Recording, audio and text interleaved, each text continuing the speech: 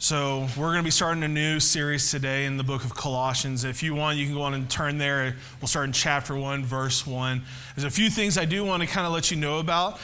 One is we have Camp Refuge. It's for our students. They're going to be heading out June 11th, so a couple of days. We're excited about the leaders and the students that are be going on this trip. It's a time of fellowship and worship and discipleship, but really just cultivating these young students to know and love God well. And so we're excited for them. We're praying for them. We do have one need that we want to let you know about is one of the students does need a scholarship to be able to go on this trip. The scholarship need is $225. And the reason we tell you this is we believe it's such a good and healthy thing for us to let the church as a whole know when there's a need like this. Because we trust in a big and mighty God, and we want to, in faith, put that out there to say, hey, here's a need. And if God is leading you or puts that desire, or you're just looking for something to bless somebody with, then we want to let you know about those things. The church has been so generous in your giving and your tithing and things like that, and we don't want you to interrupt that. We think God has been blessing that, and we've seen that happening over the past few years for big time. But in this need right here, we want to let you know about this one student. If this is something God's laying on your heart to do, you can place your scholarship, cash or check, in one of these envelopes, and you can mark it as designated unrestricted and just put Camp Refuge on there. We'll make sure that gets to that student so they'll be able to go. And again, they're going to be heading out June 11th, so be in prayer for them, be in prayer for the leaders, safety, everything that's going to be happening for them as well. And then also something we try to do on a regular basis to let you guys know about the different ministries and teams that we have here at Solid Rock that pretty much make everything flow and work and happen. We can't do it all, and so God has blessed us with amazing volunteers and members who invest in the church by giving of their resources and their spiritual gifts and talents. And so what we want to share with you is the prayer team. The prayer team is a group of members here at Solid Rock, and they exist to bring God glory through prayer. They love to pray for the needs and the praises of our church. They're faithful to be here in all three services. They're up here at the front and back on the prayer counseling rooms over there to meet and pray with you guys, encourage you and love on you. But also we get prayer requests throughout the week as well. And so the prayer team makes sure that we know what those prayer requests are, that we're able to pray with them and to lift those things up to God. I also want to let you know about this Next Steps card. There's actually a spot for prayer requests. So maybe you didn't get a chance to come up here and pray with somebody, or maybe you just had to write it out. You can put this in that brown box or hand it to one of our prayer partners, and we would love to be able to pray for you. We want you to know that that is a powerful ministry in our church, and it's not something that we think is a little. It is a big thing. That group is led by one of our elders, Ken Forsyth, and they meet on a regular basis just praying, studying God's word, and lifting these things up in faith. And so we want to let you know about this ministry, these people that are serving, and also to let you know that we want to pray. We want to meet with you. We want to encourage you. And so we want you to know about those as well. And so with that in mind, you should be in the book of Colossians. And I want to start with a really big picture because I don't know about you guys, seeing things as a story and seeing things as a big picture really helps me in the context. I really like knowing how everything connects. And so for me, that's one of the reasons I always like starting there, because it's just helpful for me, and I hope it's helpful for you. If we think back from the very beginning of Genesis that God has created everything, and it was good. And then if we look a few chapters later in Genesis 3, we see that sin enters in through disobedience, and all of a sudden what was good and perfect in God's kingdom has now been broken and marred because of a choice of Adam and Eve. And what we see, what happens is this domain of darkness, Satan's world basically, of sin and suffering and death, has now entered into a world that we did not know of those things. We didn't have knowledge of those things. And so now this has entered in, and we have been subject to the domain of darkness, Satan's realm of sin and suffering and death. And it's not until we hear the good news of the gospel that we are freed and no longer slaves or submitted unto this domain, but then have been rescued and redeemed. And so that's the big picture. We see Genesis to Revelations, this big unfolding story of God taking what has been broken and pulling us out of it by the work of Jesus Christ. And so we see the story unfold. All of this hinges on the fact that God is in the middle of everything. He is the one who created. He is the one who is redeeming. It is his eternal kingdom that he is rescuing us out of the domain of darkness and into. And so when we really think about it, it has nothing to do with us as far as making anything change or happen within us. And we look at the book of Colossians, and Paul's writing to this church, and even though they're being very faithful, and when they can see this public faith, they can see their love for one another, this unity happening, there was things outside of the church that are trying to influence it. This domain of darkness and these bad teachings of thinking that Christ is good, yeah, but I still need some of these other things, some of these other religions, some of these other teachings, some of these other principles. Gnosticism was a big one, that you had to have this special spiritual revelation or knowledge to make salvation actually work. And all of these thought processes lead us to think that Jesus is just not enough, that there has to be something more. And so when I think about this idea of having to modify the gospel, having to modify who Christ is to make him actually what we need him to be, when we say it out loud, it seems silly, but in our practical everyday life, we tend to do this. I had a job in college it was a great job. It paid for everything that I needed to pay for to go through school. There was this really irritating thing, though. My employer loved to modify everything. He wanted to modify policies, processes.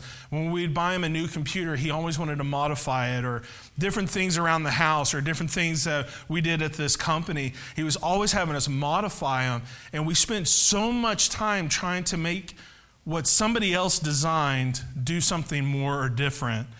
And here's the term that we came up to, is our job was to improve to failure.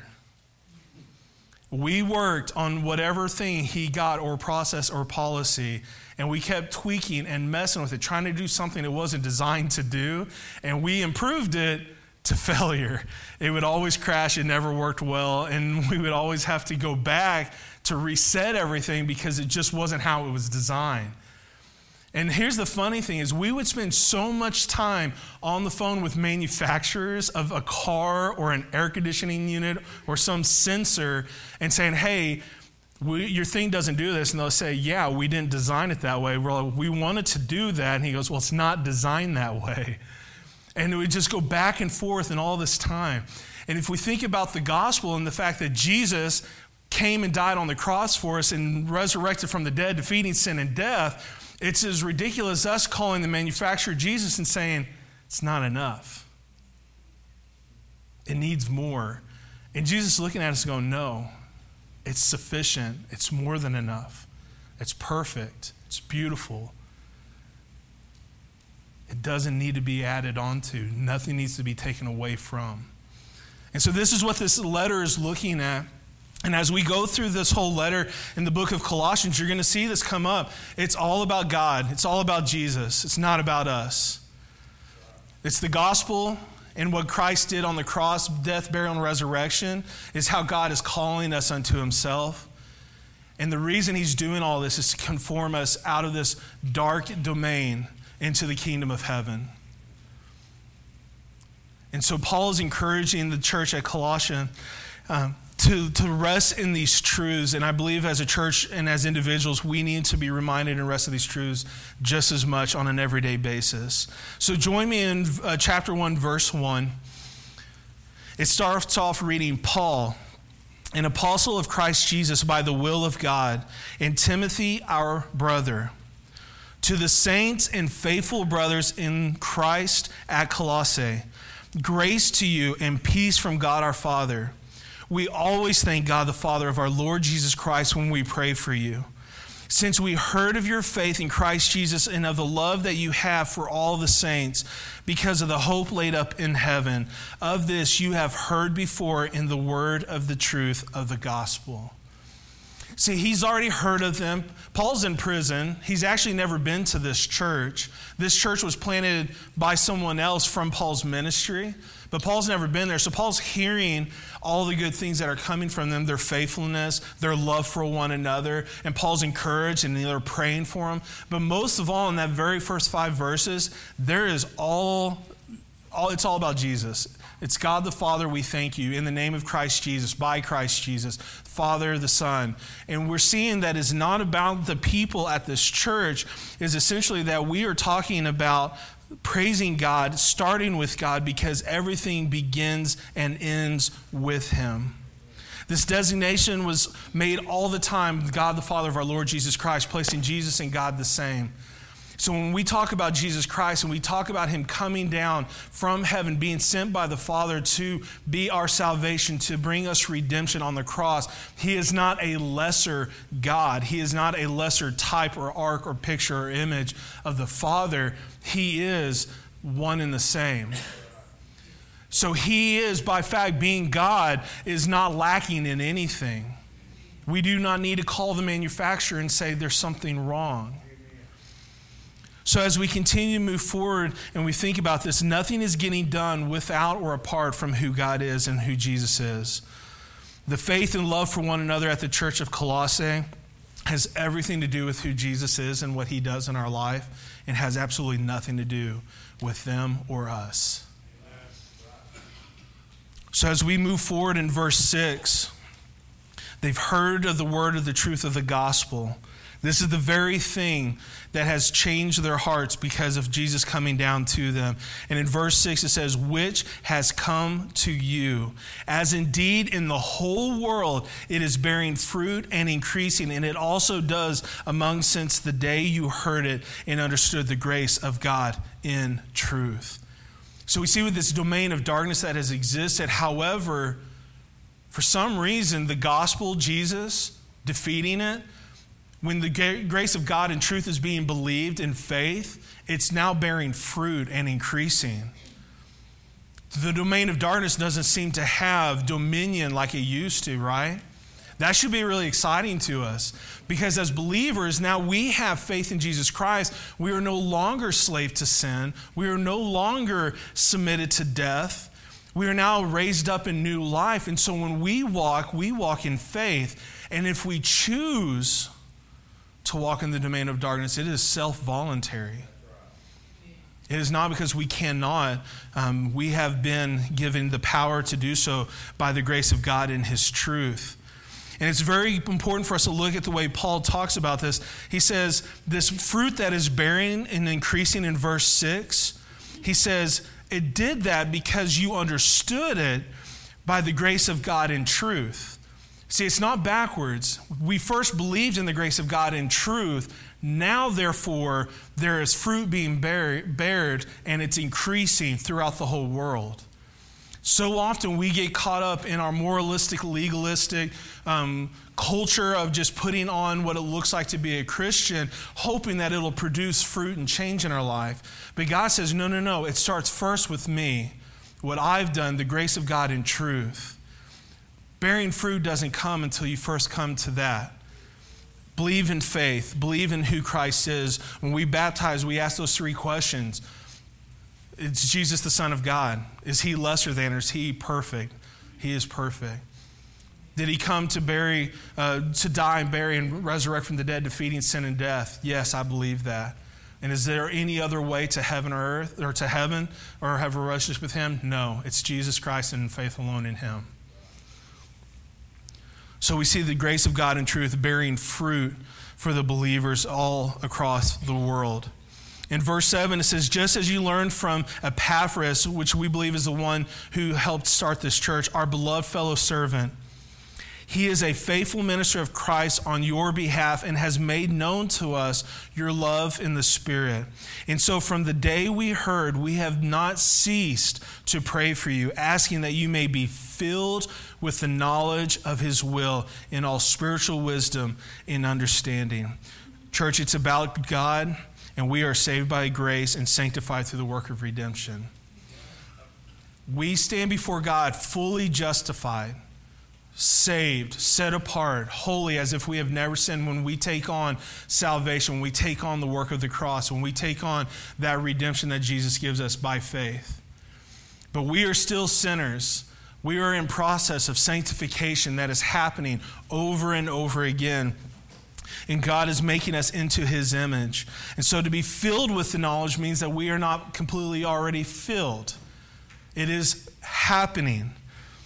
And so it means that our understanding is not complete, but we are fully justified. So this isn't about personal impressions or feeling, but a deep knowledge of the will of God that is complete and final, that is in his word.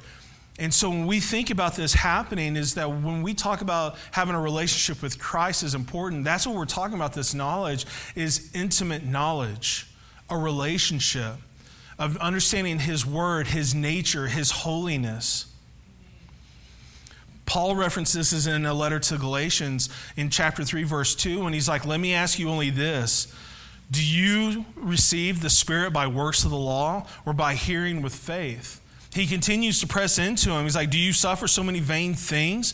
Or does he who supplies the Spirit to you work miracles among you? So by the works of the law or by the hearing of the faith?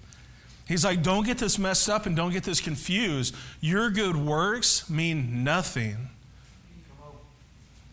Grace and truth and faith in Jesus Christ, which is where the heart changes, is the only way we're able to produce fruit and to see it increase and have effect in the whole world.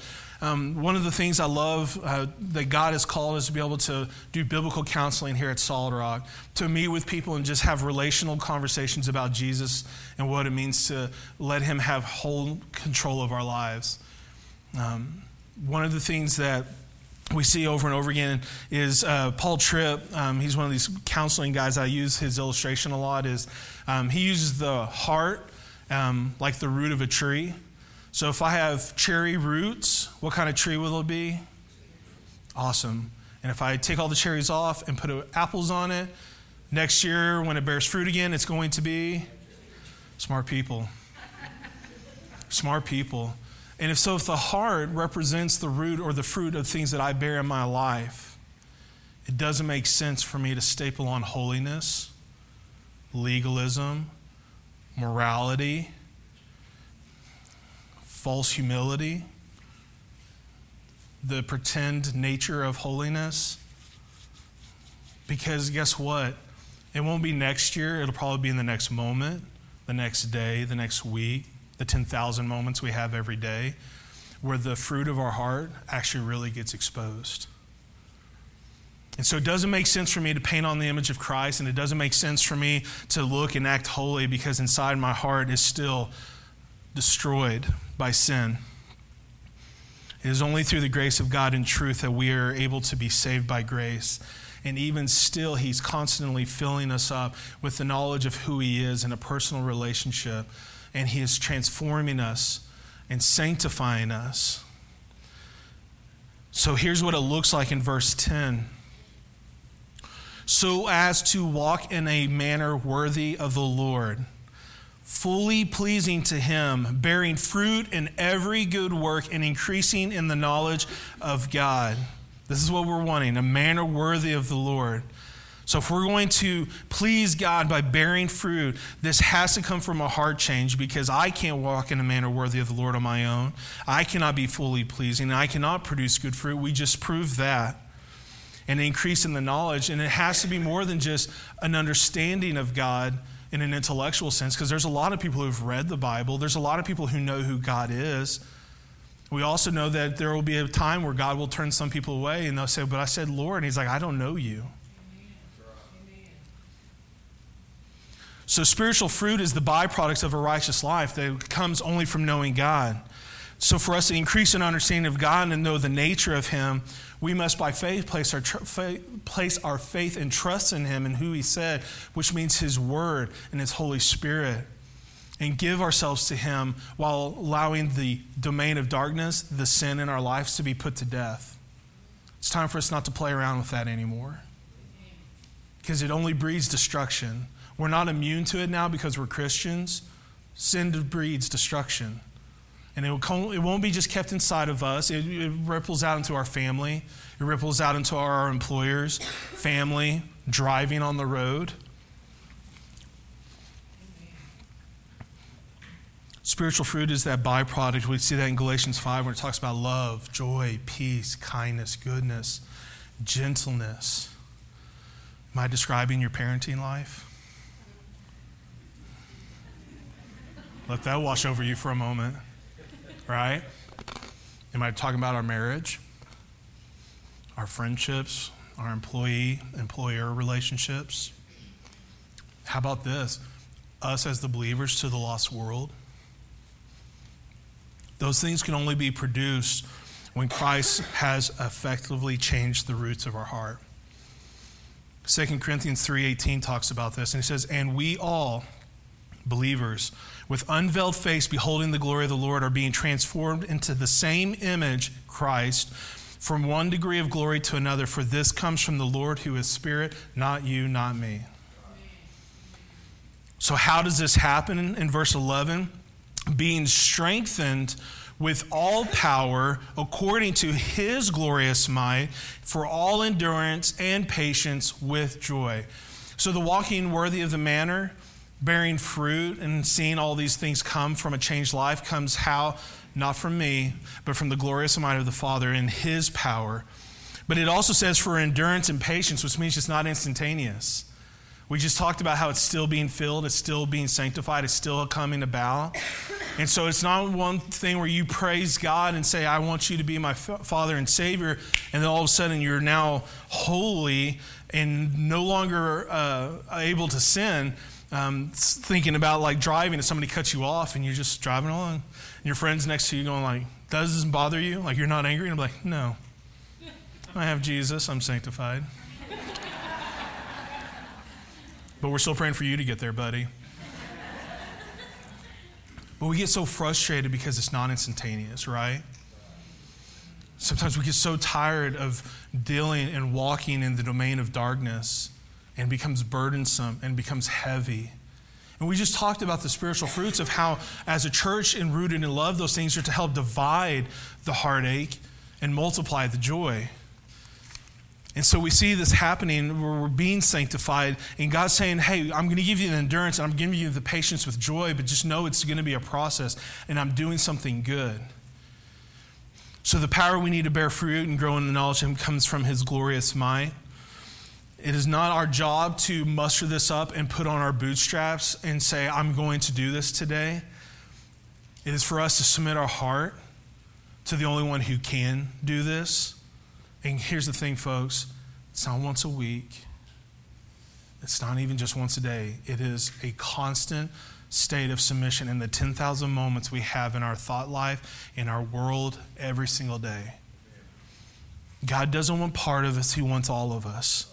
And by dying on the cross, he has earned that right to claim us for himself. So when the Bible says that it's all about Jesus, all the glory, all the honor, all that stuff, it's his because he rightfully owns it and is declared worthy. Some of you have heard my story. I grew up in the church, and for the longest time I understood salvation and the gospel for that one moment in my life. For me, that was 25 years ago. Resting on that one moment for my sanctification was the worst thing I ever did in my whole entire life. I was having to put on those things we just talked about, the fruit of the Spirit. I was having to paste that on myself, and it didn't make me feel any better. It made me look better. You know, people were able to kind of deal with me, you know, and live life among me. But I was miserable. There was anxiety and despair. And it wasn't until, like, when I first received Christ that I said, God, this is all of me.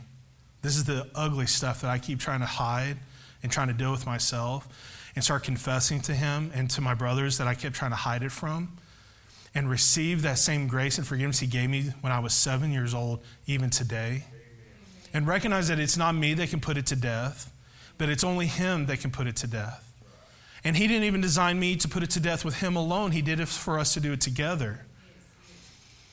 And so all of these things are being done because it's all about him. His gospel is to redeem us so that we may be conformed into the image of his Son, being transferred out of the domain of darkness into the kingdom of heaven.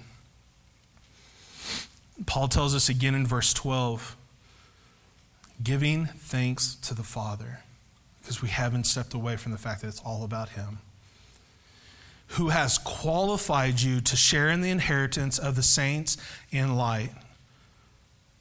You see that contrast again of darkness and light? He has delivered us from the domain of darkness and transferred us to the kingdom of his beloved Son, in which everything is about. In whom we have redemption, the forgiveness of sins. And it is free for us to have, to enjoy, to embrace, to benefit from. All it requires is for us to just lay it down and say, I submit everything to you. In faith, I believe. It's nothing we can do because it says he's the one who qualified us. The inheritance of his kingdom of saints in the light. He's the one who delivered us from the domain of darkness and transferred us into the kingdom of his beloved Son. And in whom, Jesus, we have redemption, the forgiveness of sins. We are rescued from the domain of darkness because of Jesus, because of what he has done, and for his glory. It is a miraculous act that we are redeemed and rescued. It is an act of God.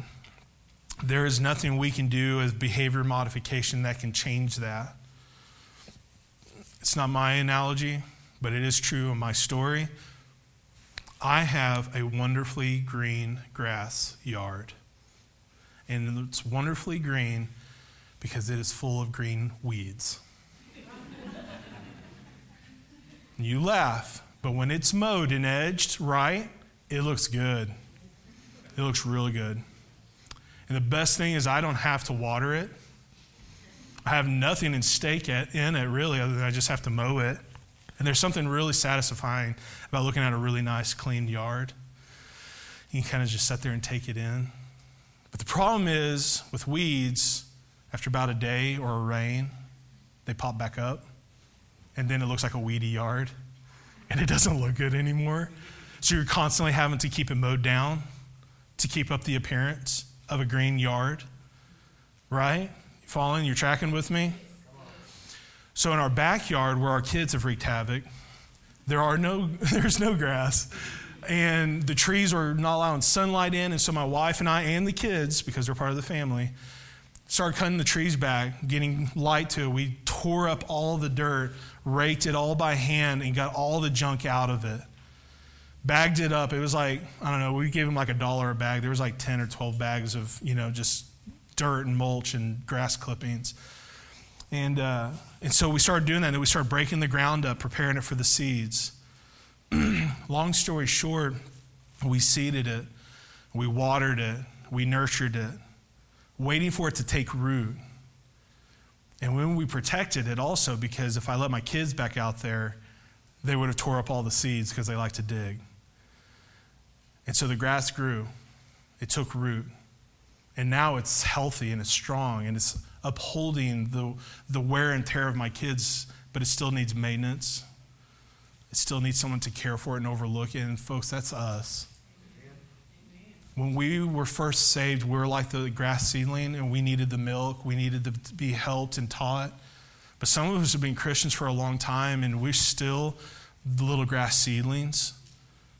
And we're not stepping into the faith that redemption and sanctification is something that God is still doing in us. And we need to be pressing into him, pressing into his word, pressing into prayer, pressing into biblical community, pressing into transparency and confession, so that we're not the little seedling that gets just destroyed when the domain of darkness presses up against us. But endurance and in faith, by the power of his glorious might, we be sustained. Because what he's not finished with yet, he will be faithful to complete. So this is this picture that he's telling the Colossian church. We're not done yet. Keep pressing forward. All these false teachings, they're not just back then. We do it all the time. So-and-so's family is so good. I wonder if I can learn how to make my kids act that way. Or so-and-so, their marriage looks so good. Or so-and-so he's always praying. How can I mimic that? Folks, that's painting and putting fruit on. And it's just going to fall off. It's not change. The change has to be rooted in the heart. And the only one who has that right and ability is Jesus Christ and Jesus Christ alone. And we just have to believe in faith. And he's faithful and just to do what he said he would do. And we would have the redemption and the forgiveness of sin. So let's not forget that. At this time, I'm going to ask the worship team to come on back up. And as we're doing this, just remember that transformation happens when we encounter and experience a holy God. And out of that transformation is when fruit is being bared. We have been rescued. We have been adopted. And the cool part about that is that we are no longer citizens of this world. We're now citizens of an eternal kingdom. And so, just like my illustration with my job is calling the manufacturer saying, hey, this isn't good enough, what we need to do is press in to the manufacturer and realize how good it really is. And when we do that, it totally transforms our heart to not be so self-centered and self-protective and loving for ourselves, because that creates just ungratefulness and just anger within our hearts. But when we press in and we see God's big view of redemption, we are filled with gratitude. We are filled with his perspective, and it is like nothing in this world, and that's a good thing. So maybe you're here today and you've never experienced faith and salvation ever in your life. That's okay. Our prayer partners that we talked about, they're going to be up front, they're going to be at the back, they want to meet and pray with you. We want to do this with you. Or maybe you're like what I was just talking about, is you're not sure how the sanctification and redemption happens, or maybe you're not sure how to do it, or maybe you've just been pressing against God saying, I don't want to do it that way because it doesn't look the way I want it to be. Maybe the Holy Spirit's laying on your heart to lay some of that stuff down and fully trust that what Christ has done is good and enough and more than enough. So let's pray and let's respond to the Father. Lord, we love you. Not well and not perfect. Father, the fact that our hearts are in need of redemption is why we need you. Father, we are here, and there are many of us who have been adding on to our practical theology of how we live out our everyday life because we have not believed completely that you are more than enough, that you are sufficient, that you are perfect and beautiful and holy. And I pray today, Lord, that we would give our hearts over to trust and believe in that every single day, moment by moment. And trust that, Lord, even though it may not be perfect in us, that you're not done with us, that you're still steadfast in your love and your covenant to completely redeem us. Father, although we may not fully know that on this side of eternity, one day every knee will bow and tongue will confess that you are Lord, and we will know it completely for all eternity. So Lord, we place our faith and our trust in that truth. And we pray this in the name of Jesus.